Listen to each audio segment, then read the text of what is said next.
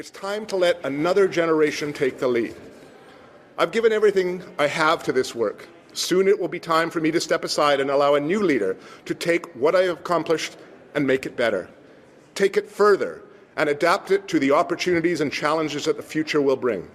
I intend to remain as the leader of the BC Greens until a new leader is elected, which I expect will occur in the early summer of next year, sometime after the spring legislative session. This is Vancouver Province columnist Mike Smith. And I'm Vancouver Sun columnist Rob Shaw. It's time to go in the House and go inside BC politics. All right, welcome to another podcast. That was the voice of Andrew Weaver, leader of the BC Green Party. And Robbie announced this week he's not running again, not stepping down immediately as leader, right? So he's hanging around for a while, but not running again. It looks like we'll have a new leader of the Green Party next year. Hanging up the old skates on the top of his game, you know, he's an MVP, he's the all-star of the team, and he's going out on top. You don't see a lot of politicians leave in the position that Andrew Weaver is in right now, where he has incredible influence. He's the kingmaker, the deciding vote, props up the government. If he wants something from the premier, he can get him on the phone. He told us it was a decision he had made a few months ago, not related to a recent health scare that he had. Remember, we talked in the previous podcast about labyrinthitis, this nausea and vertigo that Weaver suddenly came down with.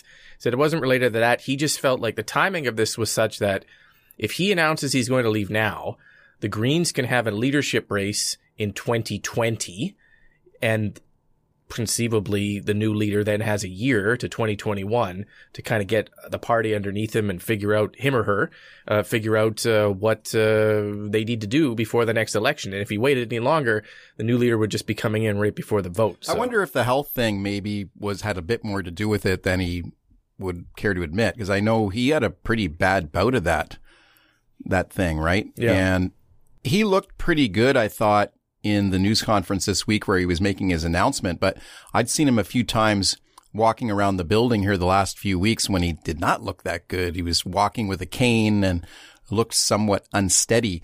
And I started thinking like, wow, yeah, he mentioned it could be a long recovery from this. And it looks like he has recovered. He looked a lot better, I thought, the other day. But when I heard he was making an announcement, that was the first thing that went through my mind. I thought, is he stepping aside? Primarily because of the health concerns. Yeah, he's also, been quite upfront about thinking politicians should have term limits.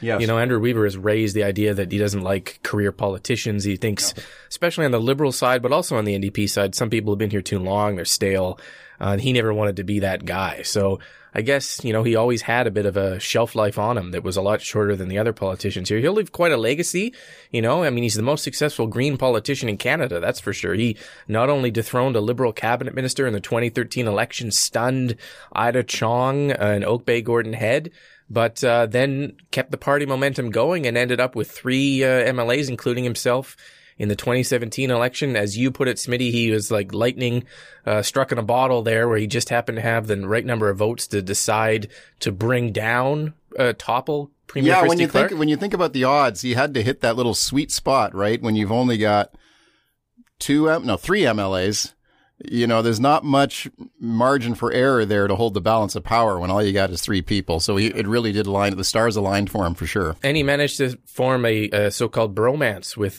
John Horgan. These are 2 guys who hated each other prior to the 2017 election and during the election. John Horgan I remember talking to him about Andrew Weaver, heading into that election. He's like, I don't really care what Andrew Weaver does at all. Like, who cares about that guy?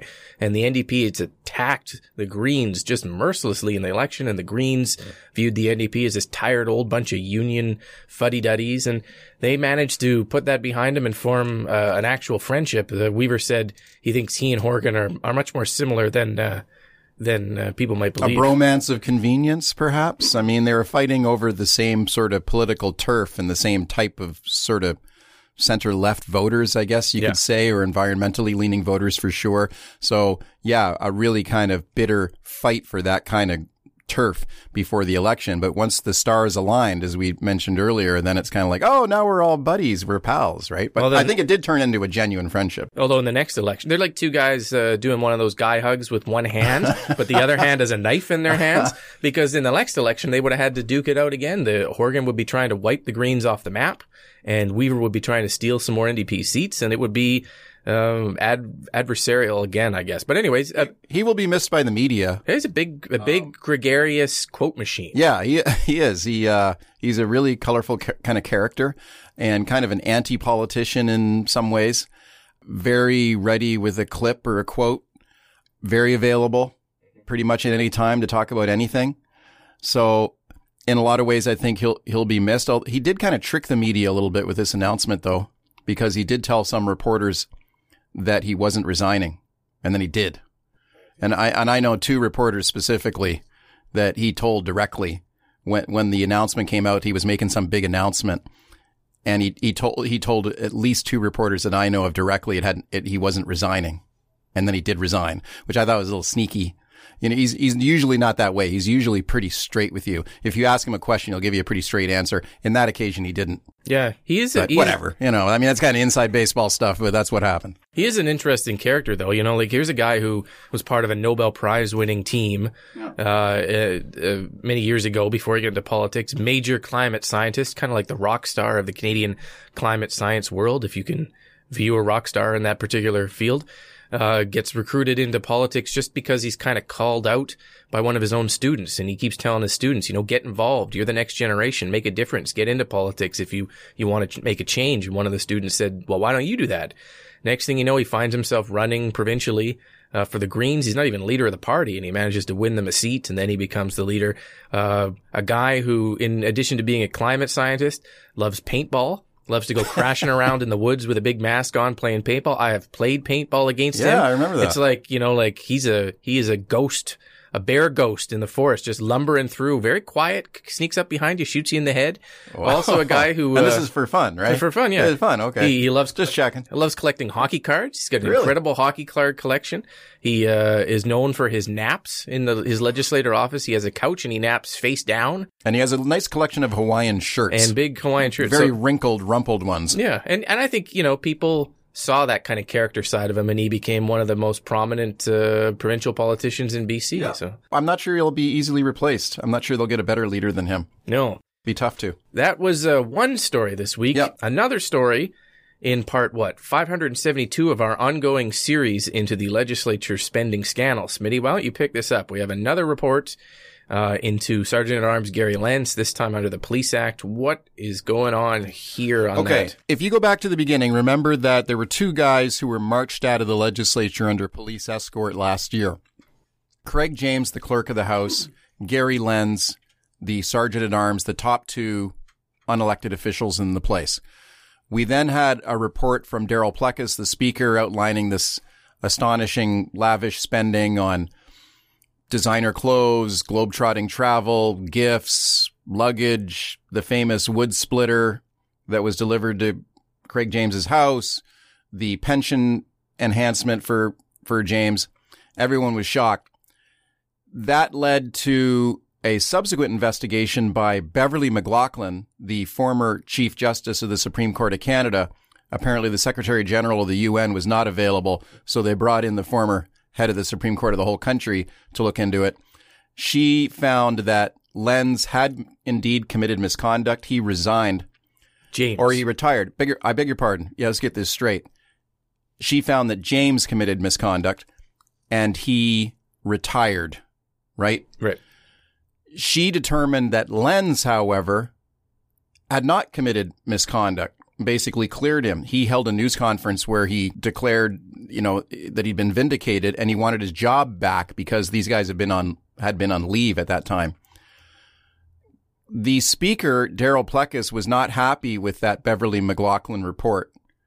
In his mind, he felt that Gary Lenz had committed misconduct. And he ordered another investigation. So he brought in a guy named Doug Lepard, who is the former deputy chief of the Vancouver Police Department, also the transit police chief in Vancouver as well, who did a new investigation of Gary Lenz and found that he did commit misconduct. And a lot of the report that came out this week focused very largely on an incident in 2013 where a bunch of liquor was removed from the legislature building, loaded up into a truck belonging to Craig James, who then, he says, drove it to Penticton and sold it to Bill Barasoff, the former Liberal appointed Speaker of the House, for $370. And it was $8,000 of booze-ish that was loaded into the truck. That's what they say. So, in fact, there is a canceled check somewhere in the archives here for $370 paid by Bill Barasoff for this liquor. And I bet you that's top shelf booze. I mean, the legislature doesn't. Hey, they don't drink cheap stuff around here, right? They don't drink Plonk, you know. No moonshine in there. That's some Cristal, I think. Yeah. So all very curious, and the tone of this report that came out this week was that Gary Lenz and his involvement with this liquor matter had not been honest and straightforward and had not told the truth about the whole thing to Beverly McLaughlin when she did her report. Now, this report was shown to Gary Lenz, I'm told, a few weeks ago, and last week he resigned.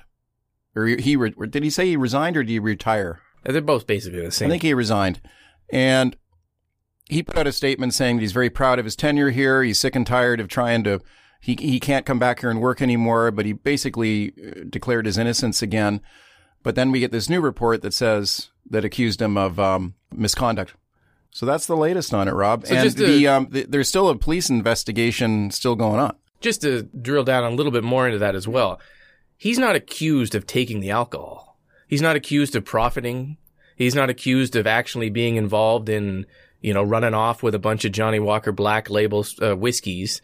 What he is actually accused of in this report is that Gary Lenz told the Speaker and the Speaker's Chief of Staff, Alan Mullen, that he thought Clerk Craig James was stealing the liquor. Right. And then he told Beverly McLaughlin in the report that he thought Craig James was returning the liquor. Right. That is the misconduct that's found here. It's easy when we're talking about so many details of misspending to think that what's been found is that some of his misspending was misconduct. That's not what's been found. It is two specific things. One, he lied to Beverly McLaughlin because he told Darryl Plecas, Alan Mullen, and some other people that he thought it was a theft, and he told Beverly McLaughlin he thought Craig James was returning it to the liquor store. And because of that, there's a second, finding here that if he knew it was a theft, he had an obligation as a special constable to investigate it. And he didn't do that. So he was dereliction of duty. Negligent in his duty. Those are the allegations. And those are what's in this report. It's tough because the headlines you're going to read on this are Gary Lenz lies in legislature spending scandal. And you think, well, crap, man, he's got all that, it was international trips and the orange juice and the wood splitter. That's not what this is about. It was a very narrow focused part of the whole saga with this booze. Right. But it is a finding. Yeah. And he resigns before this comes out.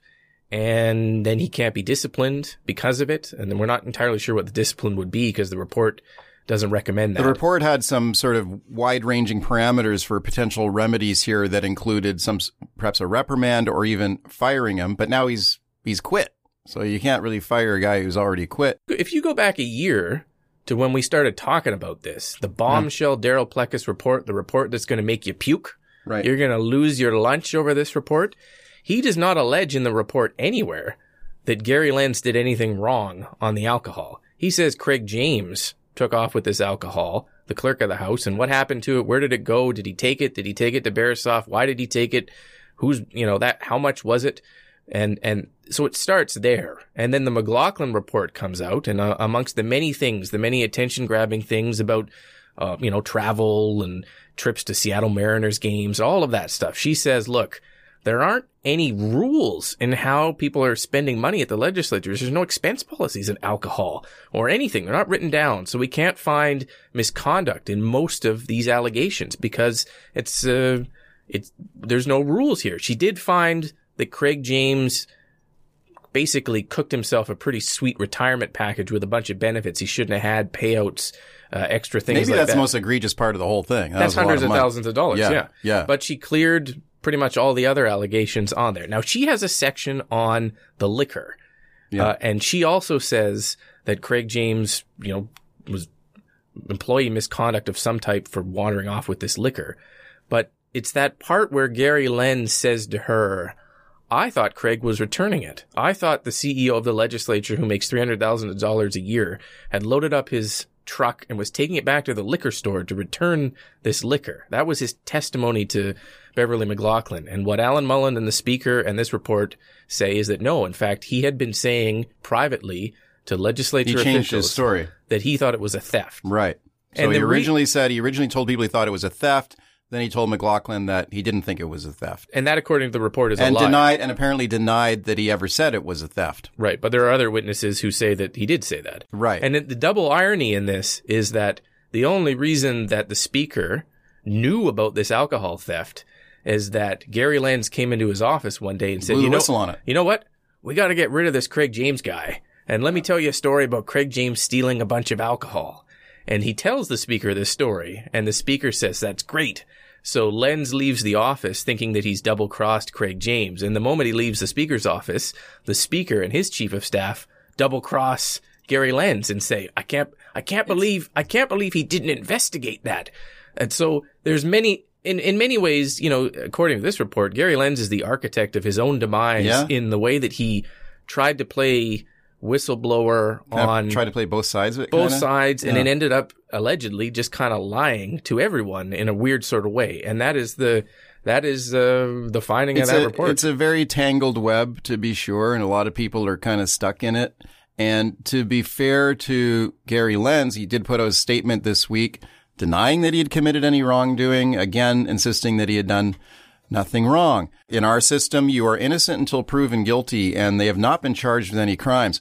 Now, it ain't over because, as you know with this story, it ain't never over. So there is still a police investigation going on.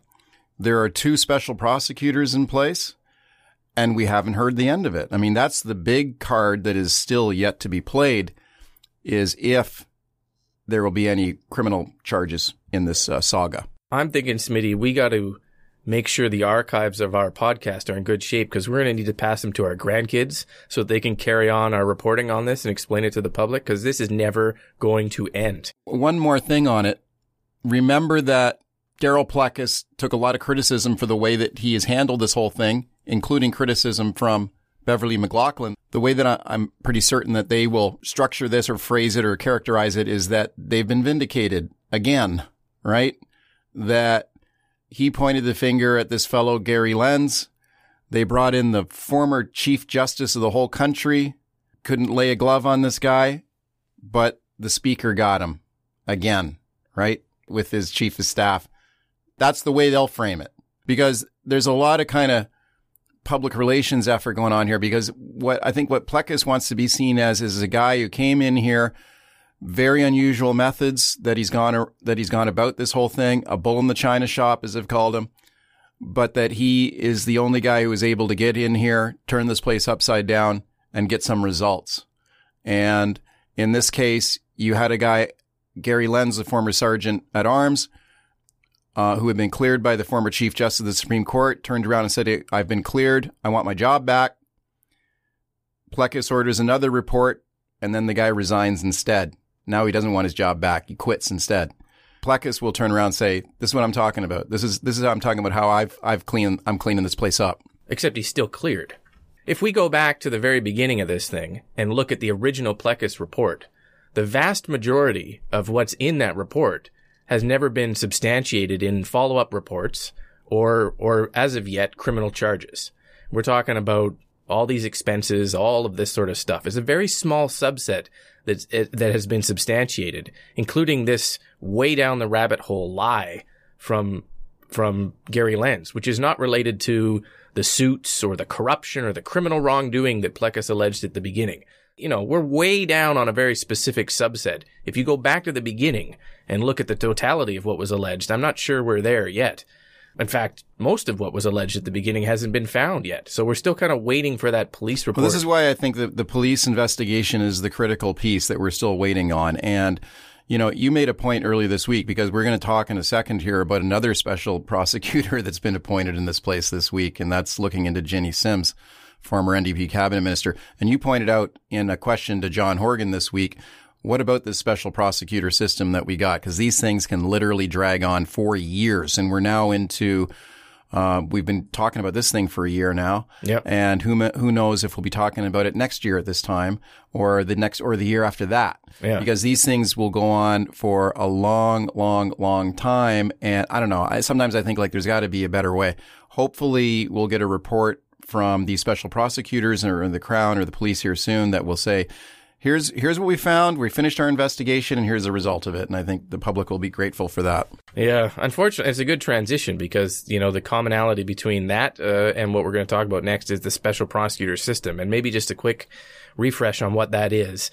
Almost 30 years ago now, there were some changes to BC's system because of this public sentiment that we don't want politicians to have any thumb on the scale of justice when it comes to allegations of criminal wrongdoing involving them, MLAs, cabinet ministers, their family members, anyone who has political influence. And the reason why is because our system in British Columbia, the people who lay charges are not the police, they are Crown prosecutors. And those people are government employees who work for the Attorney General's ministry, and the Attorney General is a politician, and there's a whole bunch of, political types around them. And so we created this special prosecutor system to say, look, maybe there's a perception of conflict when the Attorney General is involved and all the Premier's office staff. We don't want them to be able to influence who gets charged or whether they get charged. So when someone in politics is accused of a crime and is under police investigation, or even just under police investigation and not actually accused of anything yet, it needs to be overseen by an independent lawyer who's a private lawyer, who doesn't have any skin in the game, who is outside of government and can't be interfered with in any way. Right. That's our special prosecutor system. It's been in place for almost 30 years. The challenge that we have with the system is it takes forever. It takes forever. And private lawyers for good or bad, feel no public pressure to explain to the public where they're at in these investigations. So if you look at the history of the system, there was an investigation into John Less, who was a Liberal Solicitor General accused of some wrongdoing when he was a mayor, under special prosecutor investigation for 2 years. Didn't lay a charge on him in the end. His career was over. He never made it back into cabinet. He complained very publicly about how long it took to clear him. Cash Heed, the former Solicitor General of BC, was under a special prosecutor investigation, resigned his seat, cleared, came back into cabinet, discovered that the special prosecutor's law firm had donated to Cash Heed's campaign. He had to quit again. And then he was cleared again, but he never made it back into cabinet because then a couple years later, your reputation is burned to the ground. The Quick Win scandal in British Columbia, the idea that Premier Christy Clark's government was using taxpayer resources to get votes in ethnic communities. 5-year police investigation under a special prosecutor. And the end, basically there's one tiny breach of trust charge against the communications director, and that's it. Now we're a year into the legislature scandal. It just takes forever. And one of the arguments that's out there right now is maybe the process is worse than the punishment at the end, because most of the time people don't get charged, but their careers are over. And in politics, in the vacuum of any information about what someone is accused of under the special prosecutor system, your enemies jump into the void and they call you corrupt, a criminal. They call you all sorts of names. They accuse you and your colleagues and your government of fraud and all sorts of horrible behaviors.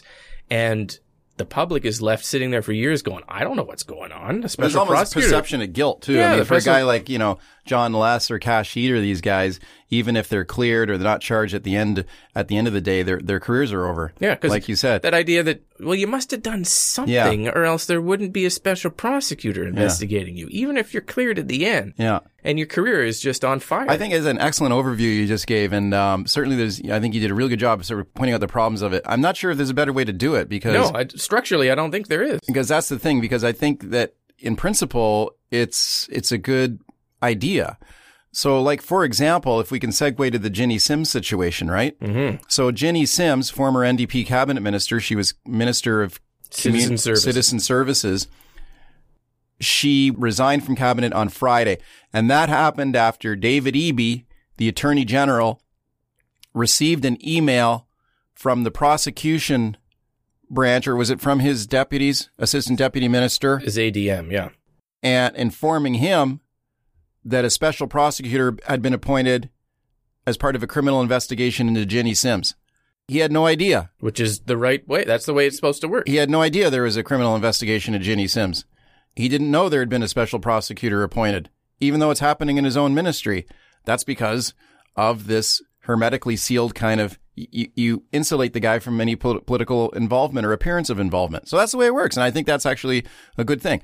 And then when he got that email, he told John Horgan, the premier, and then Ginny Sims was resigned from cabinet. And now there's an investigation going on into her. Now, how long is that going to take? You know, is this going to end her career? What is it even about is the first question. Yeah. And one of the flaws or benefits of our system, I don't know. If you're a lawyer, you argue this both ways.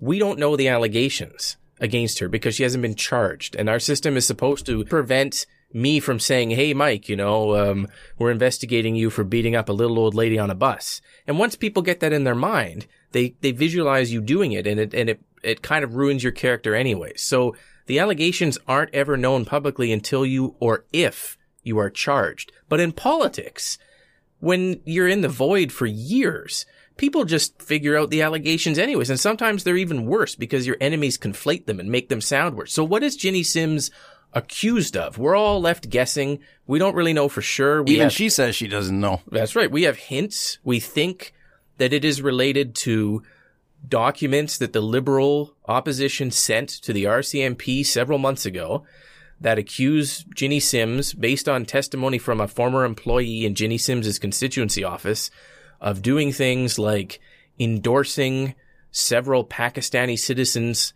for a visit to Canada, some of whom ended up allegedly on a security watch list. They were seeking visas to enter Canada. She wrote some letters saying, like, endorsing. These are good people. Yeah, let them in. Right. There's also an accusation floating around by this whistleblower that some of them may or may not have been wanting to donate to her campaign in exchange for these letters. And I'm sure that is part of, if this is about that, I'm sure the police would be looking at that. Unless it's something totally different. Unless it's something else. We don't know, right? Right. All we know is what we know, and we don't know what we don't know. And that's the weird part of the system. So we're all writing stories now about Ginny Sims, these visa application letters, as if that's what it's about. We think it is because the Liberals sent this to the police 4 months ago, and now there's an investigation. But I don't know if it's a benefit or a hindrance to the public's understanding of this to not know from the beginning what we're doing. But the Liberals, of course, will go after it now and going aggressively after Ginny Sims and going after the government and the way they've handled this, including whether evidence was preserved in this, right? And we had a blow up in the legislature this week about what steps have you taken to preserve evidence? And one of the questions that the Liberals asked David Eby, the Attorney General, was, have you taken away her cell phone? Have you taken away her laptop computer? I thought that was an interesting question. So I went up to Ginny Sims in the hallway, and to her credit, she'll talk to the media. Yeah. She'll stand in the pocket and answer any questions you want. I think it helps that she doesn't know anything. So but that's all she keeps saying. I don't know what it's about, but she'll stand there and say that. She's not running away anyway. So what'd she tell you about anyway, her phone? she says, I go, what's going on with your cell phone and your laptop? And she said, well, I've got my cell phone right here with me. And she had an iPad as well. It was a ministerial issue iPad. And I said, how come you still have these? She goes, well, I have to turn them in. And I asked her, well, how come you have to turn them in? She goes, well, I'm not a minister anymore, so I have to turn them in. I go, who are you going to turn them into? She goes, I don't know. And then later, the government told me that they had seized these items. So they've got her cell phone and her laptop and her iPad. And that happened on Monday.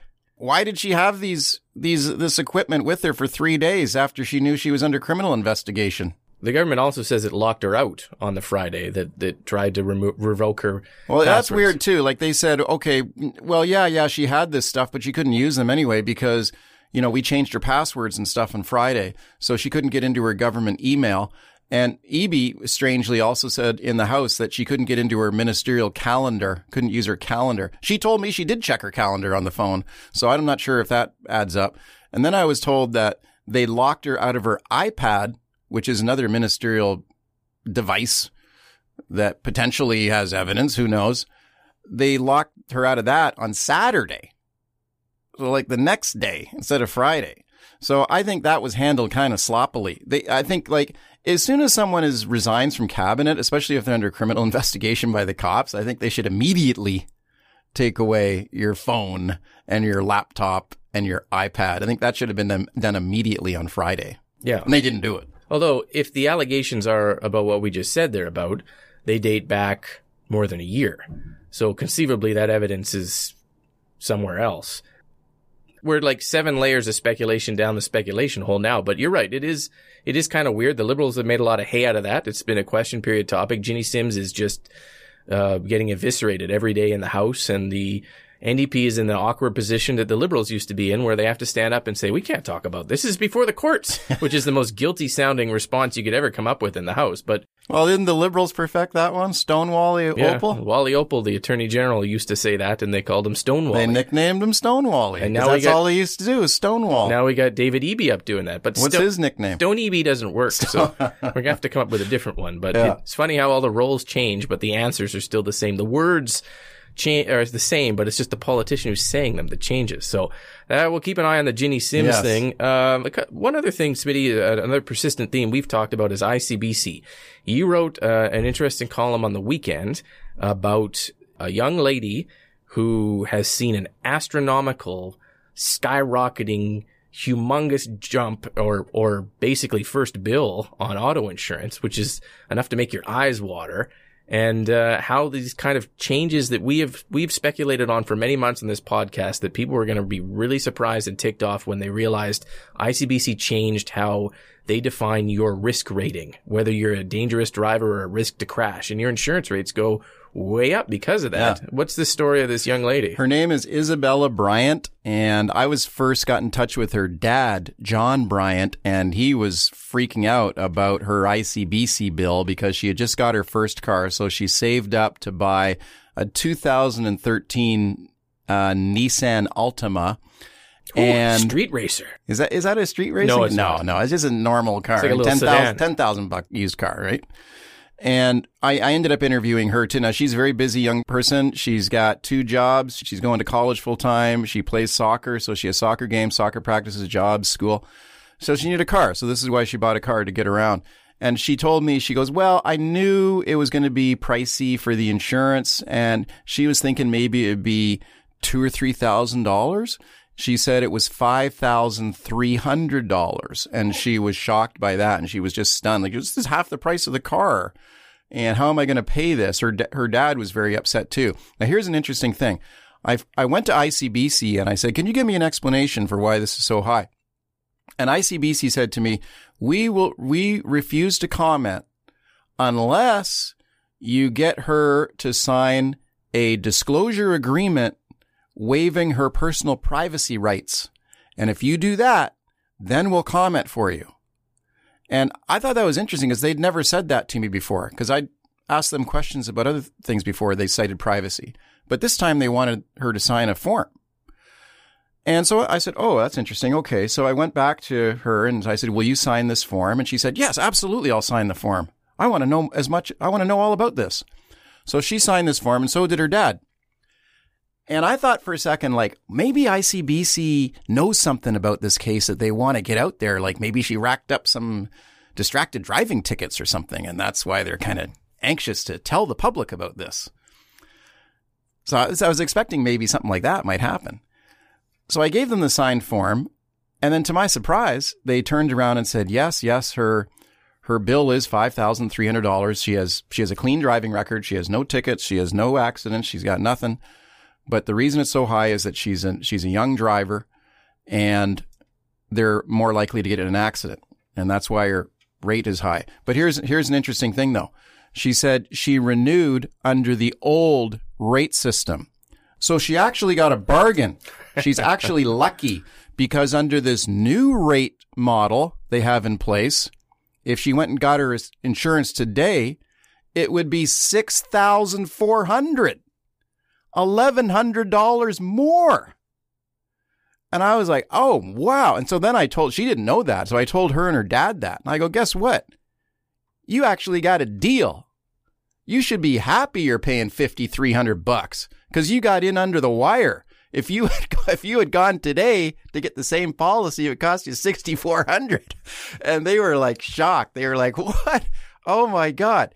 And then I started hearing from other people about this. Similar cases, largely young people, right? $5,000, $6,000 to insure a car.